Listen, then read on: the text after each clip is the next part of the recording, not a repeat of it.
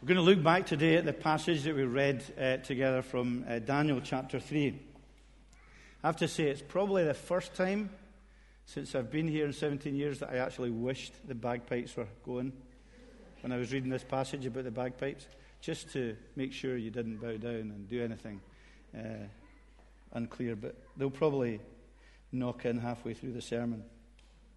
But this is a great story, and the key to this great story is actually in the previous chapter, because the previous chapter makes clear to us that this story in chapter 3 is a story of two kingdoms, two realms, two worlds that still exist, and therefore it brings it immediately into our own experiences.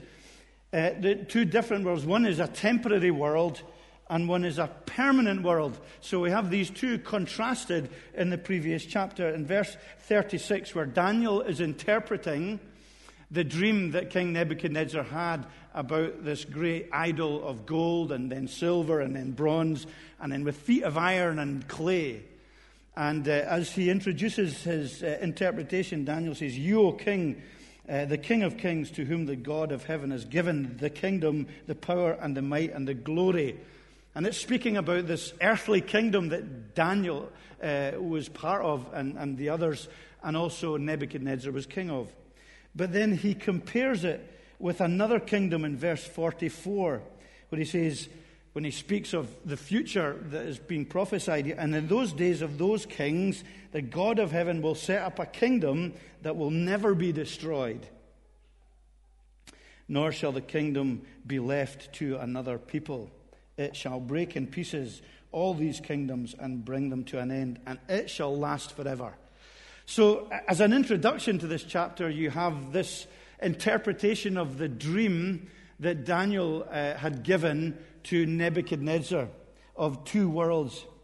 And in many ways, as I seek to bring this immediately into our own context, the question for us all is, to which realm, to which kingdom do we belong as human beings?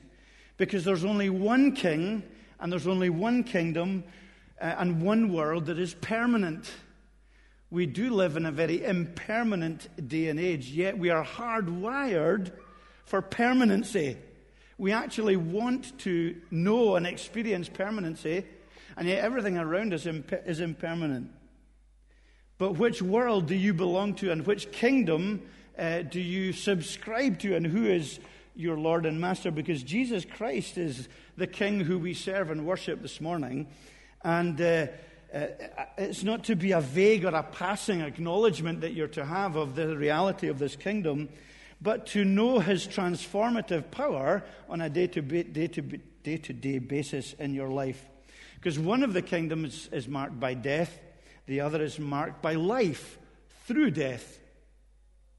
And this morning, what I want to do just for a few minutes is look at the difference between the two types of citizens that we have in this Old Testament account that belong to the two different kingdoms as they reflect faith and unbelief. So can we consider that this morning? First of all, looking at those who were living without faith in this account. There's two different characters. Well, there's Nebuchadnezzar the king, and there's also the astrologers. So Nebuchadnezzar, interestingly, absolutely lived for the kingdom that he was king and head of. In chapter 2, as Daniel interpreted the dream, he spoke of the statue with the head of pure gold and the feet of iron and clay, and it represented different kingdoms. But Nebuchadnezzar was obsessed with finding the meaning, because dreams were very significant in the ancient Near East. But he stopped listening after, he wasn't listening at verse 37, but as it's recorded in verse 37, he stopped listening. All he heard from Daniel was, "You, O king, you're the golden head." In other words, you're the one to whom God of heaven has given this kingdom, the power and the might and the glory.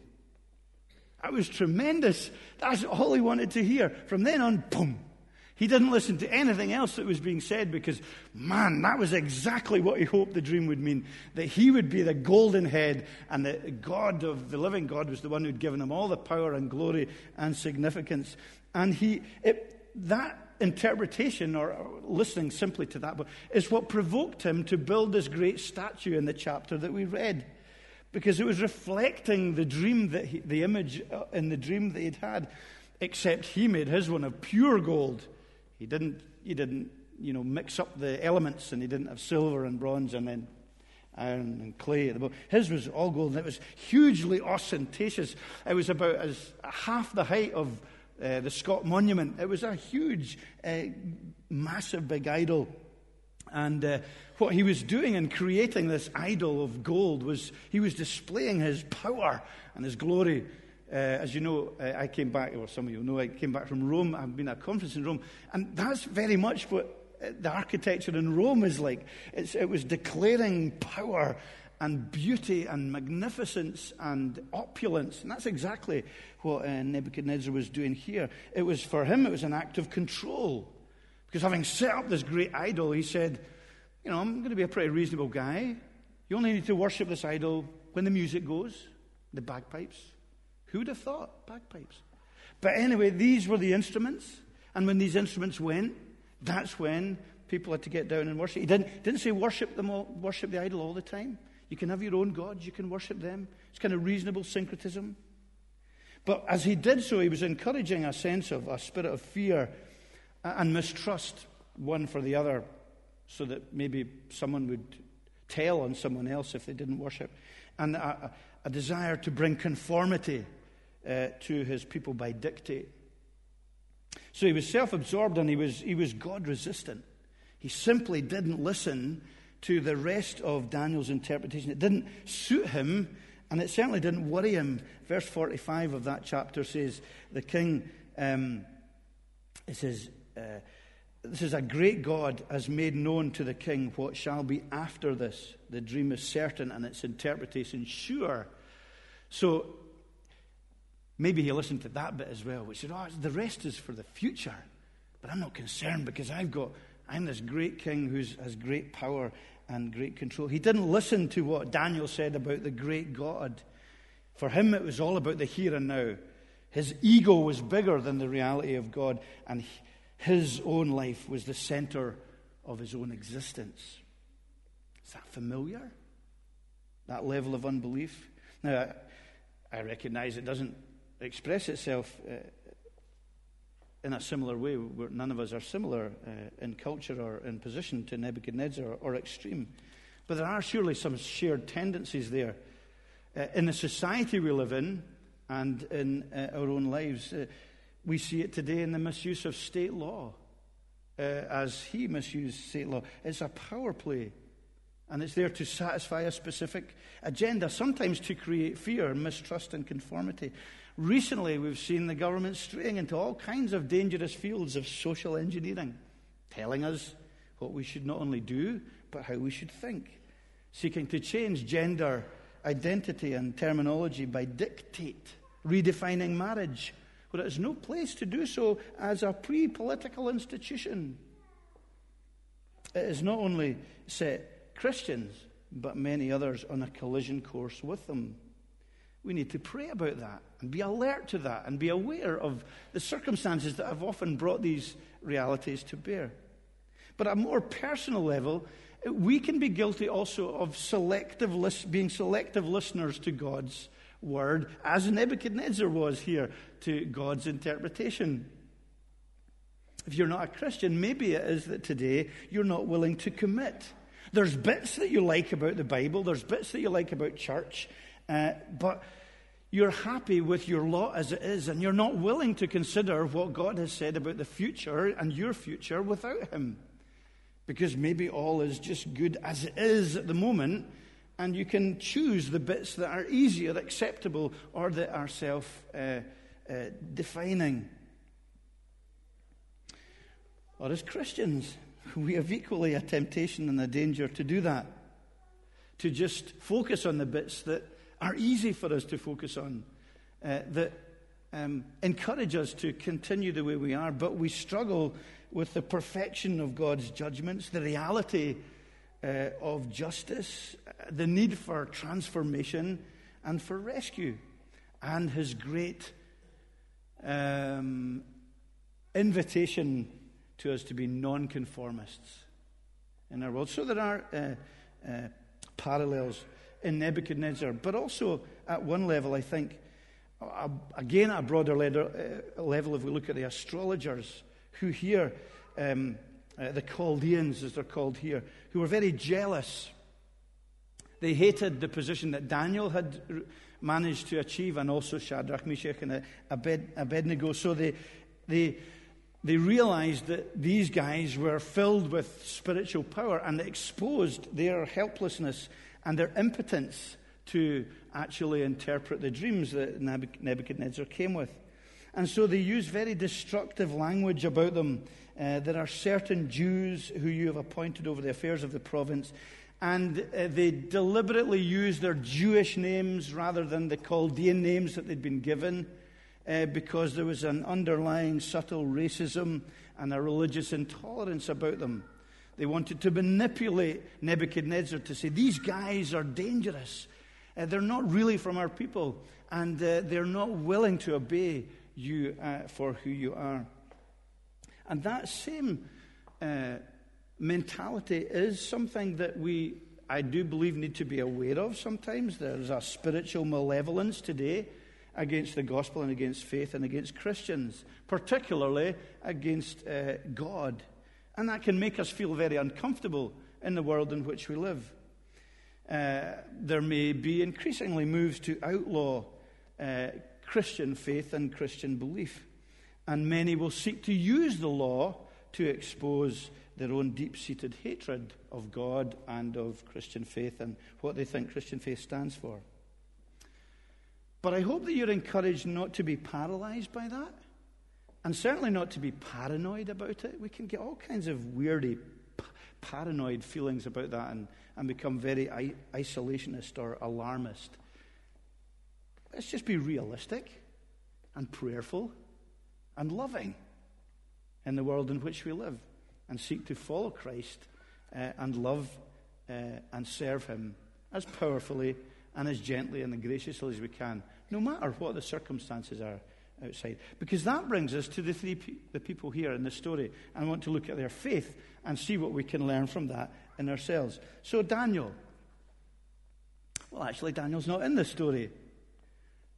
So Daniel, the book of Daniel, and we call it Dare to be a Daniel, and it's all these kind of great stories of heroes. He's not even in the story. This isn't about Daniel, nor even actually is it about Shadrach, Meshach, and Abednego, although their faith is a tremendous encouragement to us. It's about what God has done and is doing and his rescuing power. But it does challenge us to act responsibly as Christians with the way we deal with our faith in maybe an aggressive or an antagonistic context. Because their faith is our faith as well. And there's nothing different, because it's God's gift to them as it is to us. They are ordinary heroes by God's grace, and we are encouraged to be the same in our Christian life. So we find these lads, Shadrach, Meshach, and Abednego. They find themselves between a rock and a hard place, don't they? They've risen to this place of great prominence in Babylon. They're significant, they're influential, they've been consistent to their God, and now it all is in danger of being just taken from them, and it's a difficult place for them. Surely the temptation for them in this position of political power and authority would just be to compromise, just to keep a low profile. When the music sounds, just scurry indoors or somewhere and not be seen or not be found out. It's only when the music sounds. When the rest of the time, we can still worship the living God. God has placed us here. Surely he wants us here. And that is more significant. That must have been a temptation for them, but that is not how they responded. And I think there's great lessons for us in our own Christian walk. For them, there's a line in the sand moment for them as believers. And the line in the sand moment is that they recognize that what they've been asked to do is idolatry. They've been asked to worship this great idol. And they're not willing to do that in chapter 3 and verse 18. In fact, verses 16 to 18 are absolutely wonderful verses. But 18 says, we will not serve your God or worship the golden image you have set up. So their line in the sand moment was they recognized that it was idolatry. And the reason that the people of Israel were exiled from the promised land was because they engaged in idolatry. And they recognized they couldn't go with that. It was the great sin of their people. And so there could be no compromise for them, even though they interacted wholeheartedly with this pagan society in which they lived. They weren't monastic. They didn't just stay in their own ethnic or cultural or religious groups. They were hugely involved in the society, but this was the line in the sand moment. And they give this tremendously powerful testimony. O Nebuchadnezzar, we have no need to answer you in this matter. If this be so, our God whom we serve is able to deliver us from the burning fiery furnace, and he will deliver us. But if not, be it known to you, O king, we will not serve your gods. That is a great testimony, and we can learn great things from that. They had a superb understanding of their God and of his covenant-keeping love and protection over them. He was their God, and it was a personal relationship they had with him, but they knew who he was. They didn't demand of him. They didn't name and claim the deliverance. They didn't say that God would absolutely make this tremendous act of miraculous intervention on their behalf. They didn't know. We know, but they didn't know at this point. They made no ultimatum. It was so, I did look up this and I couldn't find this word in the dictionary, so it is another, but they were so unmanipulative. They didn't manipulate the situation. They didn't manipulate God. They simply stated things as they were. You know, God can deliver us, we know he can, but even if he doesn't, we're still not going to bow down and worship your idols. It's so matter of fact. Their trust was in God, not in the temporal comfort or even in the hope of rescue, because for them martyrdom was very much a reality here. Remember the situation they were in. So these are not cheap words that we have here. These are powerful and significant words. And so it's a kind of polite rebellion. They didn't seek confrontation. They didn't go out of their way to be antagonistic. It's graceful subversion. They're reluctant dissidents. But it's, along with that, they're simple and clear-headed obedience to the living God. And they're united. They speak as one together. They didn't break ranks. And in all they said, there's just simplicity. You know, these are potentially their last words. They didn't know if they were going to be able ever to speak again in public or in private. But there's no great drama, either before or even after when they're delivered. No triumphalism is recorded. Yeah, I showed you. Yeah, that's our beauty. And it wasn't like that. It wasn't that they say, yeah, brilliant. It's just there's just a simple obedience. They walk out and the glory is given to God. It's understated because they have this great relationship with the living God. What an example of faith-inspired courage they give to us. And it's one that we need today, I believe, in our day-to-day living, in the classroom, in the workplace, in our neighborhoods, politically and culturally. We need to know what our line in the sand is as Christians. You need to know in your profession what the line in the sand is going to be for you, that you will not step over because it will involve you in compromise to your living faith. You need to be in that position as they were in, and we all need to be in that position of being willing to give all that we have attained and managed to reach culturally or academically or professionally or in our career. We must be willing to give it all up with a steel that comes from trusting the living God in the midst of impossible situations. Because there's a line in the sand that you and I as Christians cannot cross. Confident in our God, despite the bleakness of the circumstances. They didn't, and we shouldn't, look to dictate to God always, this is what you should do. This is how you should deliver me. This is what I want from you.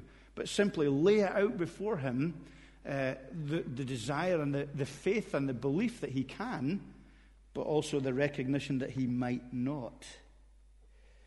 Would we be able to state this statement in our lives? As you go to your workplace tomorrow, or your place of study, or whatever it might be, are you a Christian who could make the same statement in an impossible situation that you may be faced with tomorrow? That you know God can deliver you. He may choose not to. But nonetheless, we will not compromise in our living faith. So we see the lads, but also what we see in conclusion here is the kind of God we have that we have put our faith in, because he's an intervening God. Okay, many people struggle with the idea of God because they think he's distant and far away and disinterested in our lives and does not meet us at the point of our need. And here we have an example in the midst of the Old Testament of an intervening God, because we have this divine being who finds himself associating and walking with the three guys in the midst of the furnace. And it's interesting because it's a worst-case scenario. The furnace is not just an ordinary furnace. It's been heated up greatly because Nebuchadnezzar, the most powerful man in the world, is enraged by what they have said. And so the flames have been fueled. They're bound. They're wearing all kinds of clothes that would quickly ignite. The soldiers who throw them in are consumed because the fire is so great. It's an impossible situation they find themselves in. And yet we recognize and see that there's a presence with them. Like God is present with them. I see 4 men, unbound, walking in the midst of the fire. This coming king that is predicted in the previous chapter comes early to meet with his own people. He's beside his citizens. The king of this great everlasting kingdom provides the power and the protection for everyone, including all these officials, to see. And so there's a kind of double testimony here. Because as they are faithful, God honored them and used them both in the fire and in the miraculous rescue from the fire. So it's this great kind of double testimony. He didn't do what they wanted, but he did do what they wanted. He didn't rescue them from the fire, but he did take them from the fire. And there's a really significant theological reality that is expressed in that for our lives, that he often doesn't and does. He often doesn't do what we expect and doesn't do what we ask him to do. But as we go through the fire, as we go through the trials and difficulties, he miraculously transforms them into something that becomes a powerful testimony to our living faith in God. Sadly, even with that, Nebuchadnezzar doesn't understand. And that tragic reality of the human heart, even with that powerful testimony, and even more gloriously, God isn't finished with him, because he does become a believer before he dies. But it takes more, even than this great miracle, to bring Nebuchadnezzar to a living faith. But that story of the divine presence with the guys in the fire reminds us of the God who is the intervening God, most powerfully, of course, that we see and understand and recognize on the cross. That Jesus Christ comes, which we will remember in the incarnational truths that we think about in these months, that he comes and he lives and then he dies. He intervenes on our behalf very powerfully, displaying his presence, his power, and his protection for everyone who will believe in him. So the fiery furnace is a glorious illustration of so many spiritual truths that we can unpack from the reality of Jesus and his victory on the cross. So we have that great truth that the gates of hell will not prevail against Jesus Christ and against all who trust in Jesus Christ. Satan, Nebuchadnezzar does his worst, doesn't he? He fires it up. He's enraged. He does all that he can to make sure they're bound. And he does what the most powerful man in the world does, the most powerful thing he can to destroy these people, and it doesn't work. Satan does the most powerful thing he can. He sends all his forces against Christ on the cross, but the gates of hell are unable to prevail from Jesus Christ and the victory that his kingdom assures. Satan on the cross has done his worst, and he was defeated by Jesus Christ. So for us, I'm not underplaying this by any stretch, I hope not in any way, that no matter how bad it seems to get for us, we have an advantage that Shadrach, Meshach, and Abednego never had, is that we have already seen that Satan and his power has been destroyed and defeated on the cross. We have not just a promise of that, but with the reality of that, of God's victory. We see ultimate victory in ways that they could never have seen.